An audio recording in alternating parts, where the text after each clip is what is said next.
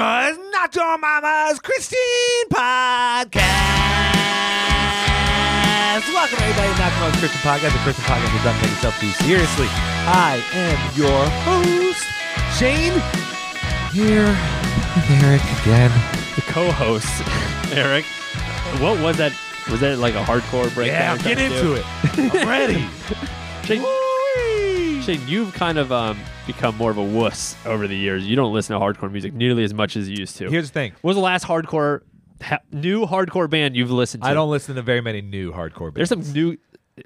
Silent Planet, you ever listen to them? No. They are really good. Really? Yeah, there's a couple of really good ones. I'm at the point in my life where I listen to the same hardcore bands that I've listened to for a long time. I have found in my stage of life that in our 30s that I just like the music I liked when I first really discovered music, good music. Well, like that's just kind of like there's new bands I discover all the time, sure, right, but not like I used to. There's just like a 7-year time period that I got all the music I listened to, like 90% of the music I still listen to today was from that 7-year time period. Well, here's why. It's because we discovered, and not just us, but people discovered so much music.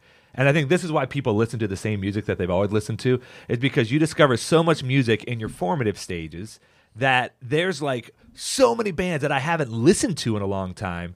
So then when I go to listen to music, I'm like, man, I haven't listened to this band in years. I would love to listen to them again. And I go back and listen to them. And there's not enough time in my music listening period in my life now to really dedicate to learning a new band and discovering them. Not that I shouldn't do that. I think that might be part of it. Mm-hmm. I think it's also that now that you're older, you nostalgia is a big thing. Yeah, it's too. So you listen to certain bands, it brings you back to those college years or whatever, high school years when things were, you had less responsibilities and things like that.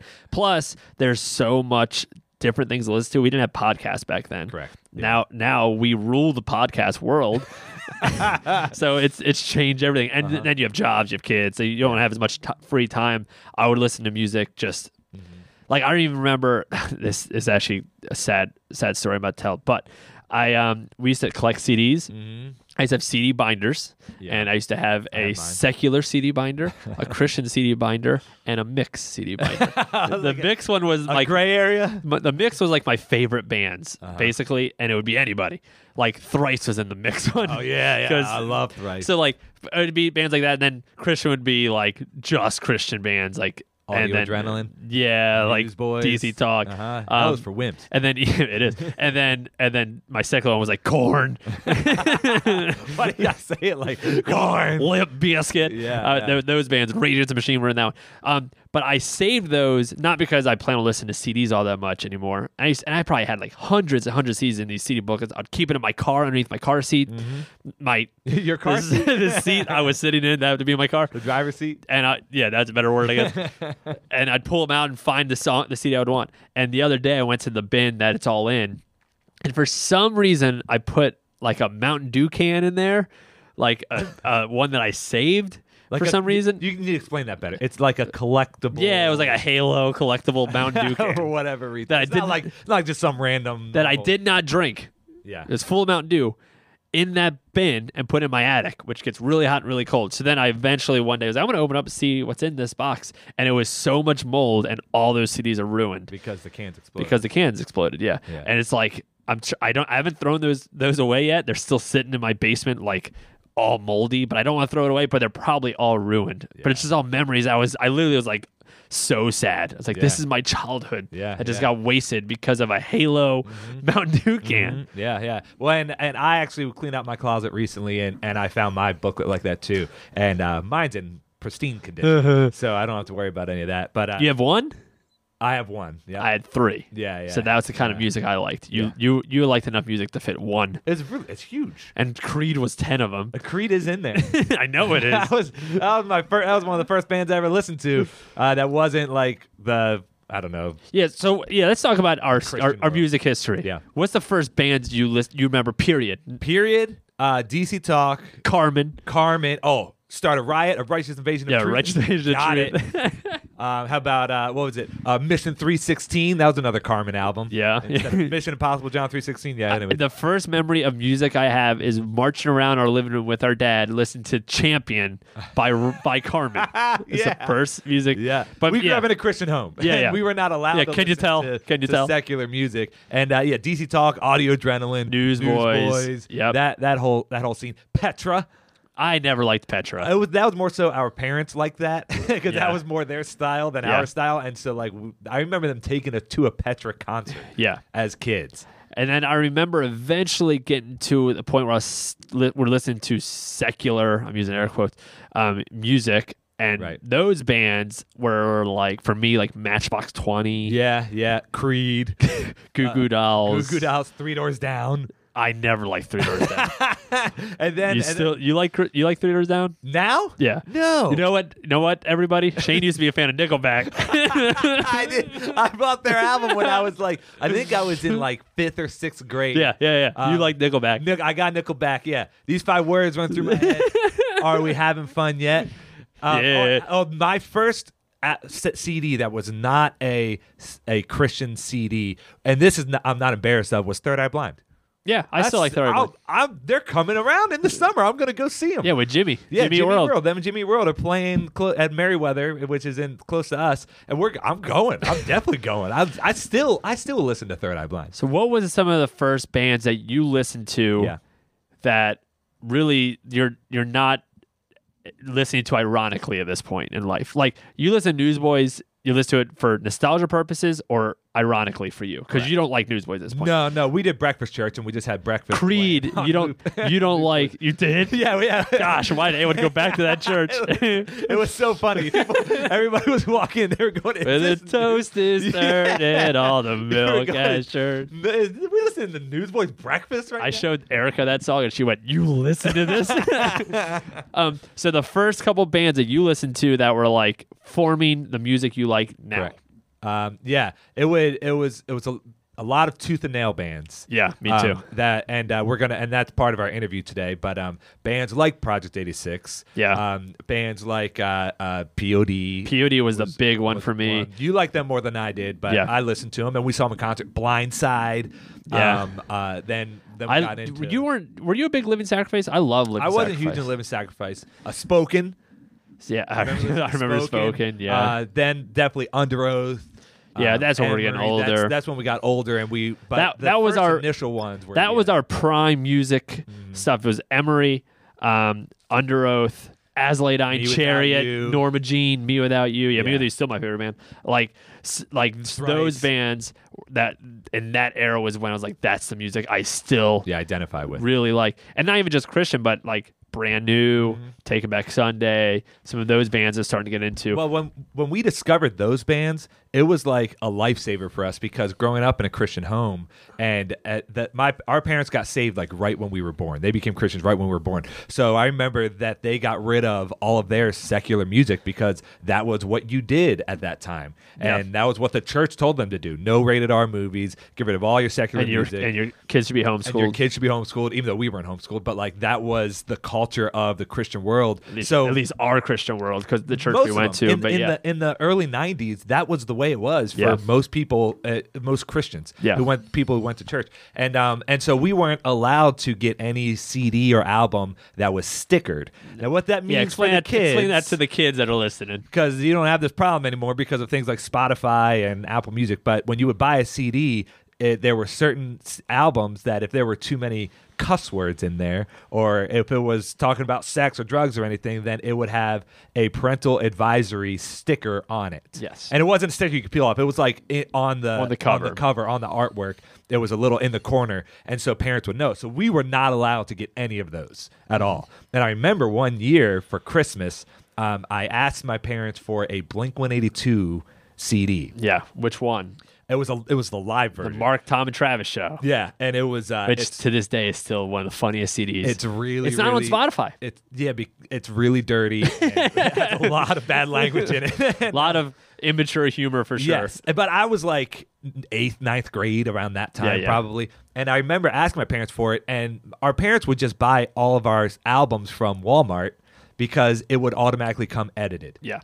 But I guess this one they didn't, and they got me the version that was stickered, and they didn't know it. And I remember opening it up on Christmas, and my parents were like, "Oh, what'd you get? Show us," even though they know what they bought. And I remember putting my thumb remember you over doing that too, yeah. the parental advisory sticker and holding it up, and then them going, "Oh yeah," and then hiding it right away. Yeah. And later you're like, Eric, yeah, they got me a parental advisory one. I said, hide it. I remember we had the same rule. Like I had the same rule as you did, obviously. I'm 2 years older, so like I started to I remember starting to get into like Korn and Heavy Limp metal Bizkit, stuff. those new metal bands, and I decided, you know what, I'm just gonna start buying them because You could. because I would go to friends' house and walk to Best Buy Yeah. and buy those CDs. So I started buying them and hiding them in my CD booklets. Yeah. And And we go to the Best Buy that from a Serial podcast. Yeah. Which there's no phone booth there. well, I don't remember if there was. I don't remember. I don't recall. Anyway. Yeah, sorry. but you're the Serial podcast. That was our Best Buy. Yeah, that was where we would go. So yeah, so I remember buying Korn and Rage Against the Machine and Limp Bizkit, those kind of bands, and just not telling mom and dad. Yeah. And I remember when mom found out. Yeah. And she opened our CD binder. And I remember I came home from school and she had Rage Against the Machine. What's the third album called? Battle of Los Angeles, I think. Yeah. And had that in the CD player ready Listening for to me. it? And when I walked in, she said, "Eric, what is this?" And she played it for me, and it had like Gorilla Radio and like some songs that cuss. And I was like, "I'm sorry, I like them." Whatever. She said, "Okay, well, return this to whoever you borrowed it from." I said, "Mom, I bought that," but she didn't make me get rid of it. Huh. And then I think eventually she just like. They just didn't worry about it anymore. Yeah. We were part of a youth group. We weren't were bad good kids, So like, you know what? If they're gonna listen to Korn, they did just have bad musical taste, but they can listen. So then they stopped. They started ignoring us Yeah. buying stickers. I don't remember when we were allowed to, but they loved us listening to bands that didn't cuss or bands that were. That's why I listen to Creed. Because our parents liked it and they were okay with it. And they were like, "Oh, this is getting higher." Like there was a little bit of a faith twist, even though Yeah. they weren't really Christian. But being in youth group, I also remember there were parents that wouldn't allow their kids to listen to like heavy bands, even if they were Christian. Where our parents were never that way; they were all for it. Like they didn't like bands like Living Sacrifice, but I was like, "Mom, they're Christians. Then go all in." Do you know why they were okay with that? Why? Was because our mom really she grew up in church, but she really she really owned her faith by listening to a Stryper album. Yeah. Because she liked 80s, she liked Bon Jovi and those sort of bands, and so she heard Stryper on MTV or whatever and started listening to them and was reading their booklet with the lyrics in it, and that's what brought her back to church and brought her back to Jesus. So that's why she was always okay with it, because that was not acceptable music in most churches, Stryper. If you don't know anything about Stryper, they're just an 80s sort of a band, but they're still around. Yeah. And they're Christians. They're hardcore Christians. And so our mom, that's how she came back to faith. Yeah. So when we started getting into tooth and nail bands, she celebrated. Like they were like all for it, even though my dad didn't like any of that kind of music. Obviously, still, they were hardcore music. terrible. Fan, like but like Norma Jean, fine. If they're Christian, if they're more of a Christian band or Christian influence or whatever, then let's go. Project 6, go ahead. So that's kind of how we got into the music we listen to now, and I still listen to those bands. Yeah. And so for us, with the interview that we have today is with a guy named Andrew Schwab, who is the lead singer from Project 86. If you grew up in the tooth and nail scene, then you know who Project 86 is. If you don't, they're one of the earlier heavier rock alternative in the Christian world that was actually really solid, good, artistically creative music. Yeah, and we talked about it in the interview, but it wasn't just a copy of something else. It was their own. They were just their own band that happened to also be Christians. Drawing Black Lines, I think, came out in 2000. So like that was the time period for us, and we were really starting. I graduated high school in 2003. Yeah. So I was in high school discovering some of those things. And there's a story that we didn't talk about with him, but with Topper. And ex-host, pour one out for some of you old school listeners. That we went and saw Project 6 like a million times. We opened for him a couple times, but one of those openers we didn't even tell him. Yeah, but one of those openers was like we play for 10 minutes before, like, and we don't make bands before him. Yeah, we don't make any money, and the money we sell goes to like for the place to pay the other one. And not only do we not make money, we would have to pay money a lot of times just to play. So we didn't bring it up, but we were at a show, and it was us two and Topper and a couple of friends, and we saw him. We were talked to him. He was really nice to us. And I remember to this day, for some reason, Topper was eating a hot dog, and we were just talking to Andrew, and all of a sudden Andrew Schwab turns to Topper and is like, "How's that hot dog?" And Topper's like, "It's good." And then that was the end of the conversation. And we're like, wow, I don't know why I still remember that to this day. When we got this interview, I texted Topper, "Hey, we're interviewing your boy Andrew Schwab." He said, "Oh yeah, I ate the hot dog in front of him," and he commented on it.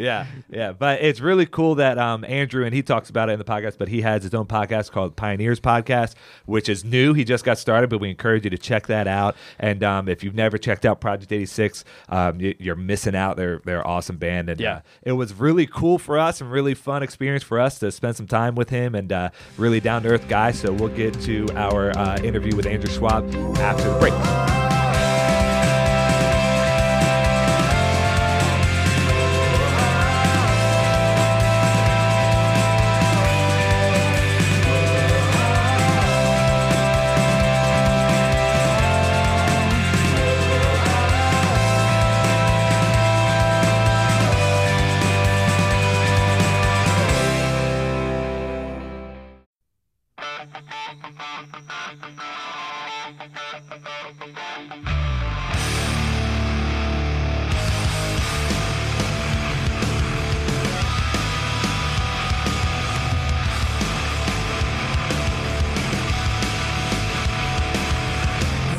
Disguise.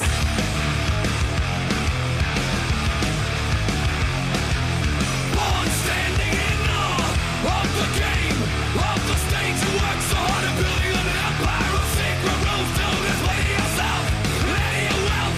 The sting of it stings. When I saw it all come crashing, I witnessed the sound of a million voices screaming for a public hanging. So hide yourself, hide yourself. To me was when I listened to the Drawing Black Lines one, because I remember as a kid when that CD came out, like I listened to music before that obviously, but you guys and Living Sacrifice and POD at the time were the bands that got me into the music I still like, compared to like before that I was listening to DC Talk or Audio Adrenaline or I would listen to like Korn if I was like really rebellious. So that I remember getting that CD and that being one of the first ones that was like got me into stuff I still enjoy today. So it was awesome to hear the story of all the behind the scenes on your podcast. Yeah. That's cool. Thanks, guys. Yeah, sure. So, all right. Well, Andrew, can you give us a little bit of background as to who you are, where you grew up, and maybe some religious background too? Fill us in on some of those areas. Yeah, thanks for having me on, guys. Sure. My name's Andrew Schwab, and for those of you listening that don't know anything about me or why I would be on this podcast, I started a band quite a while ago called Project 86, and we were on Tooth and Nail Records, and for a time we were on Atlantic Records. We've shared the stage with some notable acts over the years, Linkin Park, POD, Switchfoot, 30 Seconds to Mars, Seven Dust, many others. And so I've made my living, and I've been a full-time creator my entire adult life, doing music, doing graphic design. I've been an author. I've authored 7 books.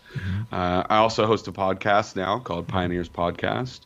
And so I've had some interesting journeys throughout Christian culture, and I would consider myself to be a full-time creative. Also, from a Christian standpoint or a faith-based standpoint, I was raised Catholic, and I grew up on the East Coast, not too far from where you guys are located. I actually grew up in Pennsylvania, and we were neighbors at one point. When I was in high school, I lived in the Baltimore area in a suburb called Severna Park. Some of you listening may be familiar with that suburb. And so I spent a couple of years there during my high school years, formative years, and then I moved to the West Coast with my family when I was in high school, at which point I became a born-again Christian. Prior to that, I was raised Catholic when I was in Pennsylvania. And I became a Christian during, I guess, the evangelical boom of the early 90s, which carried all the way through, I think, to the aughts, but that saw me get involved in a pretty prominent youth ministry and church here in Southern California where I met a lot of fellow musicians who went on to start bands. And this was in the beginning of the Tooth and Nail scene, especially in SoCal. So my band, Project 86, was birthed out of the very early days of Tooth and Nail. And I actually went to church with some of the guys from the Supertones and awesome, a bunch of other bands that were on Tooth and Nail. So through networking and mutual friends, I started the band, birthed out of that scene. Basically. Back in the early mid 90s. And now, when you were getting started with Project 86, and you were one of the first bands that we started listening to when we were getting into high school and those sort of things as well, and along with the Supertones and that whole Tooth and Nail scene. And I've been listening to the Labeled podcast. I don't know if you've checked that out, Andrew.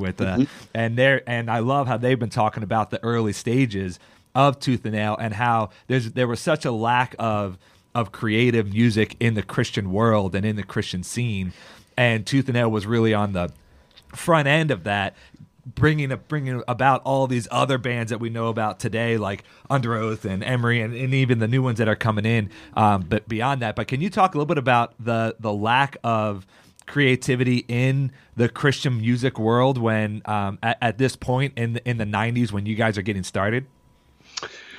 Yeah, we were really on the front end or on the cusp of a lot of things during the foundational period, I'd like to call it, of what would be relevant faith-based music, and especially on the rock side of things. And it was a fruit of culture back then that you didn't find many options if you were looking for an alternative to the mainstream music out there. And little did we know that we would play a role in that conversation in sort of transforming the way people view faith-based art. And that was always a goal of mine. I was a music fan from a very early age. I didn't know anything about Christian music or faith-based art. In fact, when I became a Christian, I believe this was in 1992, I had a couple of friends who tried to introduce me to the idea of Christian metal, and I was shown bands like Stryper or Mortification, and even The Crucified. But I thought the whole notion of there being a faith-based music scene was ridiculous.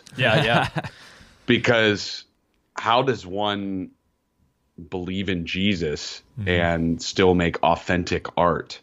I remember in high school people being like, "Oh, you listen to a hardcore band that is a Christian? Why they scream Jesus all the time?" Like I remember getting those comments all the time. So I get that. Yeah, and so a couple of the bands that really spoke to me and transformed the way that I perceived the idea of doing something authentic and still being a person who was speaking in some way about their faith were The Crucified and a band called Focused that was on Tooth and Nail. And those were the Pillars of Humanity record by The Crucified and the Bow record by Focused were two albums that I really gravitated towards. I just thought it was really interesting that the authenticity actually came through, and yet it didn't compromise the art. And so I felt like in being a fan of music, and I wasn't one of these people that ever threw away my quote unquote secular music. I always thought that it was possible to like what you like as an artist or as a fan, and still appreciate the art without having to have it infiltrate your worldview, so to speak. Because at the core, it was entertainment. And so one of my goals in starting a band and starting to play music was to enter into that conversation of what is faith-based art, where in ourselves as consumers and as fans of music, where are the lines drawn between the sacred and the profane, and are there some more complexities to that conversation than I think were happening back when we started, which was in the mid-90s.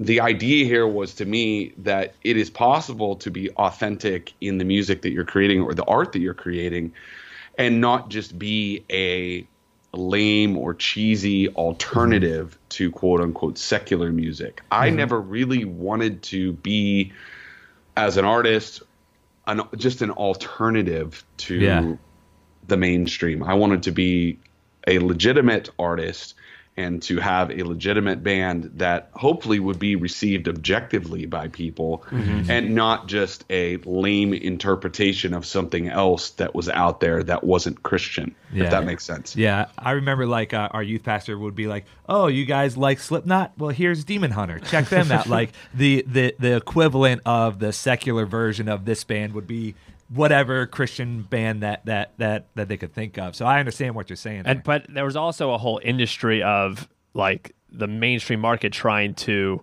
make bands for the Christian version of it, where it was so refreshing to find bands that were just like, oh, this band's good. I don't like, doesn't matter. Yeah. And oh, they happen to actually also believe what I believe, which makes it even cooler for me. Like that's the difference, where there were like some bands that would be out that was pushed out to market the popular version of in secular culture, which I don't know if we see that as much today, but back in the 90s, like that was definitely one of those things when you guys were starting.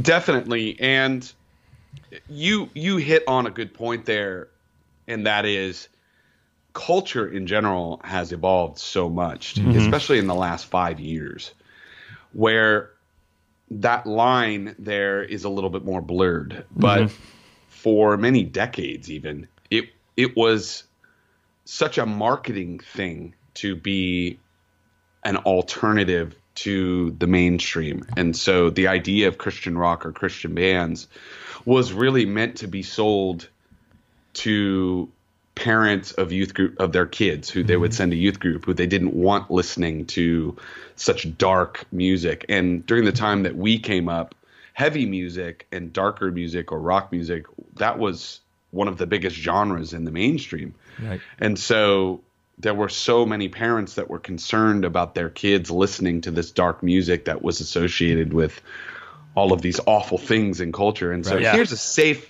family-friendly alternative that you can buy in a Christian bookstore that won't teach your kids to go out and do drugs, basically.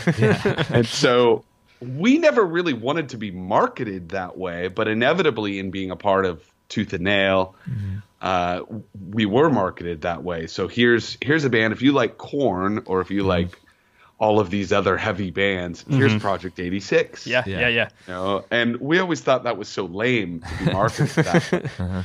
You know, but inevitably that established part of our fan base as well. So it was a double-edged sword, because so many kids that came from that Christian scene or came up in youth group were exposed to our music because we were a safe alternative, essentially. Well, how do you, being marketed that way, but also at the same time being able to become popular a little bit through that marketing, how do you balance being creative and authentic with the business of the fact that that you're part of Tooth and Nail at the time, and then you eventually go into Atlantic and you go on other record labels? And I know a little bit of the story of Truth is Heroes album and some of that stuff. So how do you balance those two of being creative in your art while also still being part of this business?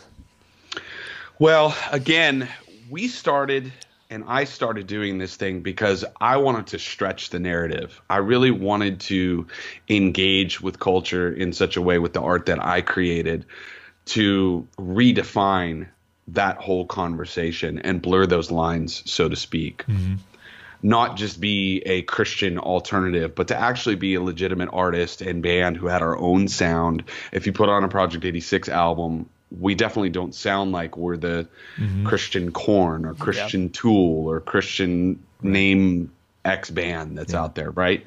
So that was always a goal, so that when someone would listen to the music, they would say, wow, this is great heavy music. I really love this. What are these guys all about? And then within the lyrics, there's never anything overt, and every song isn't directly about something spiritual. It's more about being authentic and communicating emotion and experience through, just through the lens of artistry and creativity. And there was always a poetic element to it. And so what we found, though, as the band grew in popularity, as we started playing more shows in the mainstream and doing tours with artists like I mentioned, some of the larger acts that were popular during the early 2000s, like Linkin Park and 30 Seconds to Mars, etc., was that the Christian association that we had was never going to not be a part of our conversation and our perception. And maybe if we had built our band a little bit differently, the music would have been received a little bit more objectively. But we did find that in moving to a major label, as the band grew, that we were being exposed to this larger audience, and we were, albeit in a painful manner, engaging that stretching of the conversation because we were on a major and we were doing all of these tours. But that's something that we've always fought with, and it's always been a battle to be perceived as a legitimate artist when the Christian rock tag is associated with us. Yeah. And so I found the way to transcend that throughout my career is to just continue to be honest in the way that we go about approaching the art and the lyrics. And hopefully that has, throughout our career, added an element of authenticity to the art that we put out. Yeah, that's awesome. And so you've had this creative outlet for so much of your life, and now, as you mentioned before, you started a podcast called the Pioneers Podcast, which is all about being creative and expressing yourself artistically, and however you feel led to express yourself. So can you talk a little bit about the importance of pursuing creative things and also being willing and able to try new things and not knowing how it's always going to work out? How has that affected your life or benefited you throughout your experiences? And the heart behind this podcast, which we're about 12 episodes in right now, so it's fairly new. I'm a little late to the party, I feel like. I was the only one on the outside who didn't have a podcast, so I felt like I needed to start something. How was the transition to starting a podcast? Did you think it was easy, or what do you think? It's definitely a different voice, a different creative hat. There's a learning curve there, just getting comfortable with how you speak to an audience in that setting with that type of media. I feel like I'm growing with every episode. Just in the way that I communicate, learning to be succinct, make valid points. The one thing that I tried to do with this podcast is, because there's so many podcasts by dudes in bands out there, the question I ask myself on the front end is, how can I make something that's unique and not like so many of the other ones that are out there that are more of a musical bent? For me, that was engaging the conversation of creativity in culture and also how people use their voices. So I'm someone who's had a relatively successful career as a creative all of my adult life, and not just doing music, but also I do calligraphy, I do graphic design. I mentioned I've written 7 books. I've been a speaker. I've been a journalist. I've done a lot of different things and worn a lot of creative hats and accumulated a lot of experiences, stories, and wisdom along the way, mainly through failure and through, all the growth process that's involved in that journey. But I wanted to take all of these stories and not use them just as entertainment, but as a teaching tool.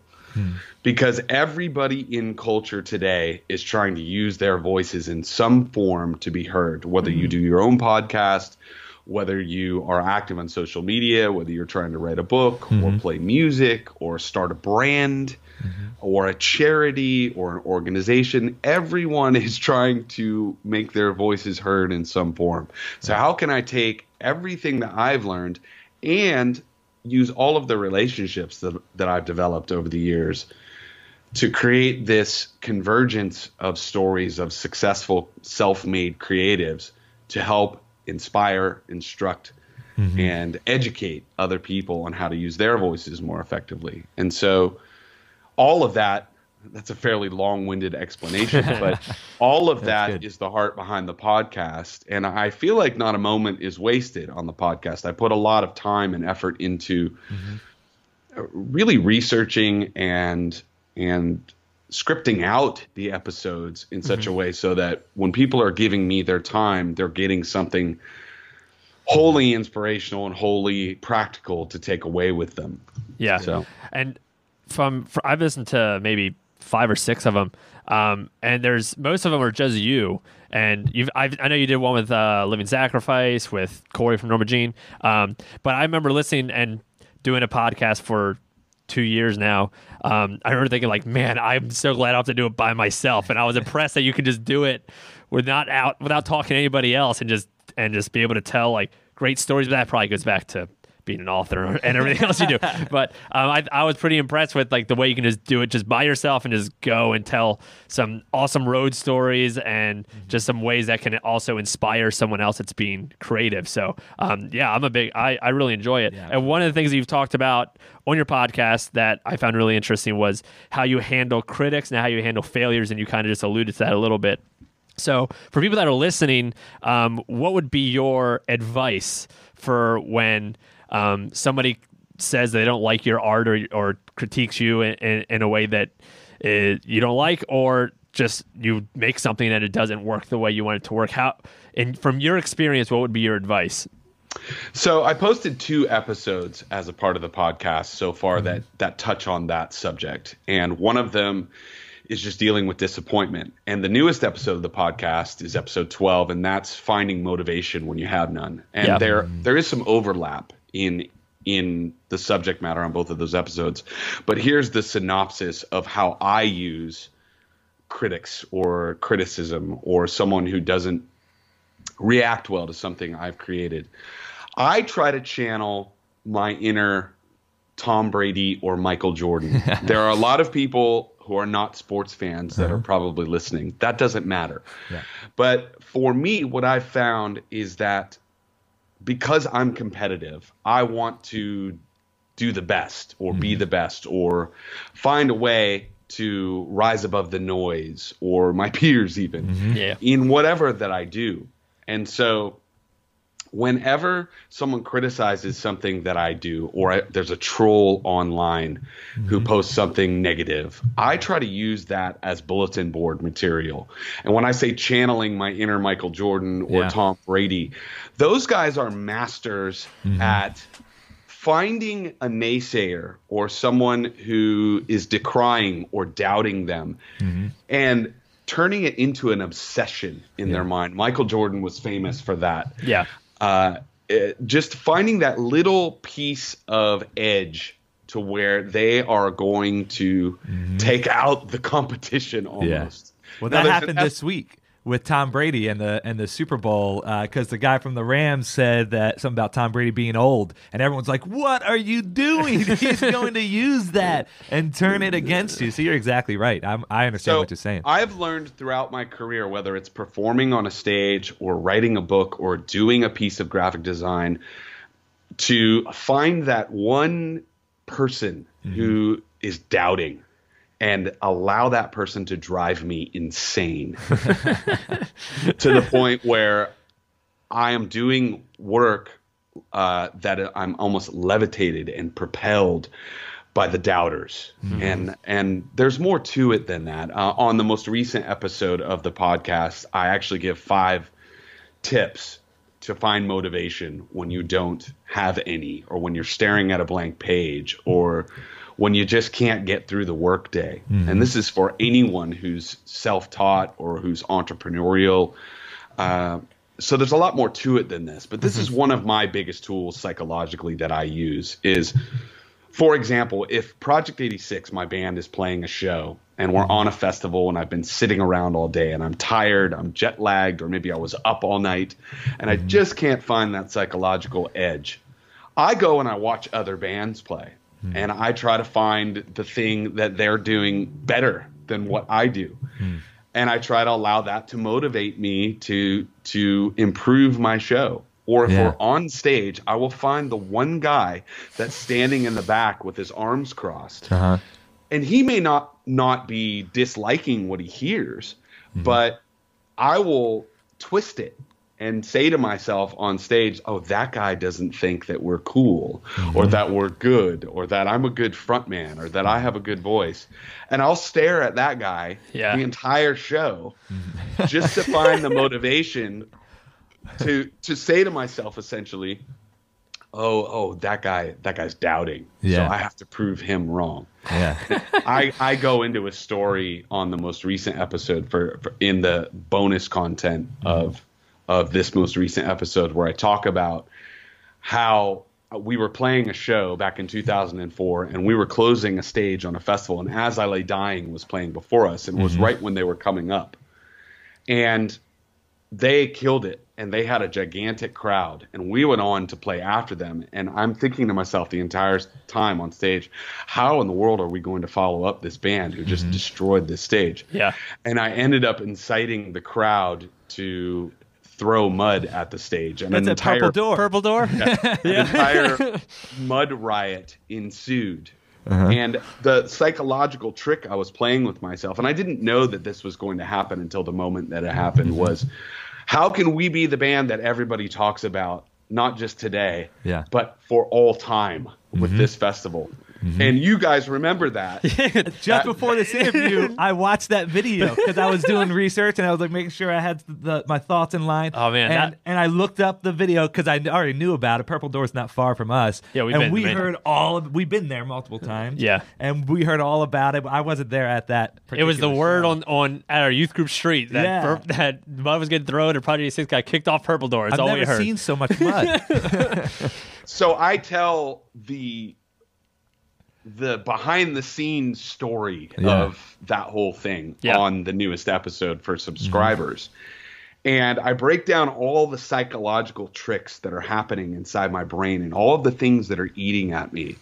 And it directly correlates to this idea of motivation, because I'm saying to myself internally, you know, not just what can I do to give a memorable performance, but it's literally all of these voices that are inside my head. You guys are a Christian band. You're not legitimate. You know, look at this. We're on a Christian festival, and look how safe these people are being, even with the way that they're throwing mud at each other. Yeah. And there's so much more to it than that. But it led me to just say on stage, oh, you all are so polite for not throwing mud at me. Yeah. I would never want that. And it was a direct challenge to the audience to engage this whole inner monologue that I was having at the time. Yeah. And the stage got entirely destroyed. And then I go into all the aftermath of it and all the things we dealt with afterwards. And how it ended up that we repaired the bridge with Purple Door. And we never even played the side stage again. We were a main stage act because that story made us kind of legendary on that festival and in that market. And we had some incredible shows, and we went from being kicked off the festival for the following 3 or 4 years to repairing the bridge, doing what we needed to do on our end to make it right with the production company from a business standpoint. And then I was actually on the cover of the program to the festival 5 years later after the event.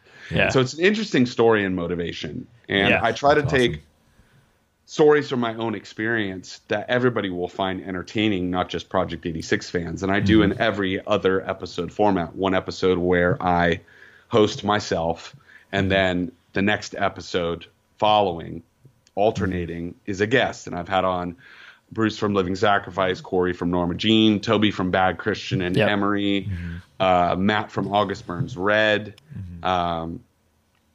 a great array of musical guests. And I hope as the podcast grows, this is my goal, not just Christian guests, not just musical guests, but all different types of self-made creators, entrepreneurs, performers who have made a living doing something that they do, carving their own niche in culture. And so I'm hoping that the podcast, the further it goes, you know, develops this reputation for this is the place to go if you're a self-made, self-taught individual who's trying to break into culture in a new way with your voice. It's awesome. I think your point with motivation is really key, because it goes to who you are as a person and being self-aware of what motivates you. Because I'm competitive, like you're competitive, but not everyone has that. It's a God-given feeling. So what does motivate you? For you, it's competitions, so you get people to throw mud at you in order to accomplish it. Where other people, I think being self-aware is so critical to know what you need in order to motivate yourself. Like we've gotten when I remember our first bad review for this podcast, it was that we were unoriginal and basically we're like a bad Christian ripoff. We're like, hey, like we had to figure out how to like respond to that, Yeah. and where it didn't like hurt our feelings too much, but at the same time, I don't know. So You have to apply Yeah. that criticism and take it objectively and develop a thick skin, and then every critic is God given, in my opinion, because they're helping you get better at what you do. If you can get over the bruise to your own ego Yeah. that occurs when somebody criticizes something that you do and you apply what they say, you're growing in your craft. Yeah.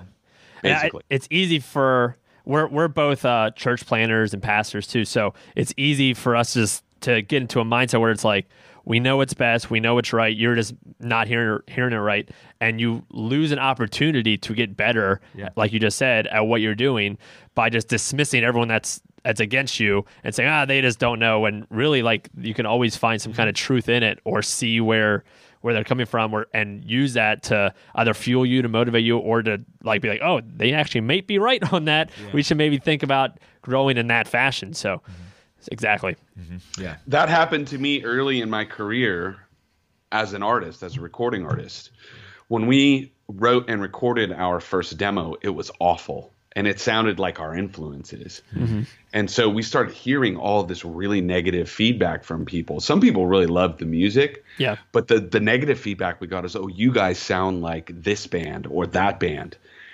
And that was devastating to hear. But if we didn't receive that negative criticism, we never would have developed our own sound as a band and developed a career and a reputation for being original. Yeah. And so there's always two ways to look at being criticized for anything that you do, any endeavor. This goes well beyond music or even creative. It's in any endeavor that you're attempting to break into a niche market or develop your own voice in culture. You have to struggle through those early growth phases where you are a product of whatever has influenced you, to trial and error it to get to a place where you are occupying your own unique space in culture. And I believe that the critics play a very important role in that. Yeah. And I think that the key to that too is also being willing to try something and not being afraid to fail in it. Because as you said earlier, failure is where you learn so much about what you're doing and where you're finding your creative voice and how you can improve moving forward. But if we never fail at anything, then that means that we're not trying new things and we aren't being creative enough because staying safe. Yeah, we're staying safe in the comfort zone. So that's awesome. But we really appreciate you, Andrew, taking time to hang out with us and to talk with us. And this is awesome for us because, like we said, we've been fans of Project 86 for years now. And what's the one music video, Eric, that Andrew, you were wearing a Baltimore Orioles jersey? That was the first video. Back in 8. I think we had a tooth and nail DVD or so, I don't know, because it wasn't YouTube then. No. And I remember being like, hey, he's wearing an Orioles shirt, and that's when we were Orioles fans. And that's when they were horrific. And so like no one wore Orioles shirts. So we're like, oh, look at this band. And I remember when we were in a band, we decided to cover Spy Hunter, and we did not gain you any fans by our cover live. But yeah, man. Tried. So it was awesome to get to talk to you and just hear more about everything. And we love the podcast. So can you give some information for everyone that's listening, how they can find the podcast, find more about Project 86 and you? Definitely. The podcast, first and foremost, the title of it is Pioneers Podcast, Finding Your Creative Voice. It's available on Apple Podcasts, Stitcher, Google Podcasts, Spotify. And I also have a Patreon page. And the unique thing about this podcast is each episode is broken into 3 parts. The first part is the basic format. It's available for everyone, and it contains high quality content. It's not just a hook to get you into the bonus content, because I realize that a lot of people will just listen to the free version and that's it. But for those people who are a little bit more invested in the content or are supportive of what I'm trying to do in engaging this larger conversation about faith and art and the importance of creativity and culture, I have 2 extra or 2 additional segments to each episode that are available, up to an hour's worth of bonus content. And I try to give increasing value to each level of content. So if you subscribe to the podcast by going to our Patreon page, and it's Pioneers Podcast, Finding Your Creative Voice on Patreon, or you can just visit us on any social media platform, Facebook, Twitter, Instagram. We're all over all of those. You can find more information on that. But if you subscribe on Patreon, I give a phone call to every person that subscribes to talk a little bit more about what we're trying to do or what I'm trying to do, and to also hear personally what that individual, that subscriber, is doing creatively in their lives to engage culture. And so it's a unique format, and you get bonus content depending upon your level of subscription. I have 5 tiers of subscription available on the Patreon page. That's awesome. And so if nothing else, like or follow Pioneers Podcast, Finding Your Creative Voice on Instagram, on Twitter, on Facebook. And as far as the band goes, our newest album, Sheep Among Wolves, is available wherever music can be found. We prefer that you buy a piece of vinyl or buy a CD or download it directly from us, because bands don't really make any money off of streaming. Yeah. That's one of the many conversations we have on my podcast. Is the public doesn't really understand how much streaming has destroyed music for artists, from an ability to provide for ourselves and our families. I wish we had another hour to talk about that, honestly. Yeah, you can have me on again, and we can talk about that at any point if you so desire. But like us, follow us on social media as well. Visit us at project86.com, and you can listen to the music or buy a piece of vinyl or a CD or a piece of digital music from our digital store. But thanks for having me on, guys. It's been a pleasure. I know, it was awesome. We really appreciate it, and we definitely highly recommend Pioneers Podcast. We really enjoy it. So everyone subscribe, listen, go to the Patreon for sure. So Andrew, thank you so much, buddy. We really appreciate it.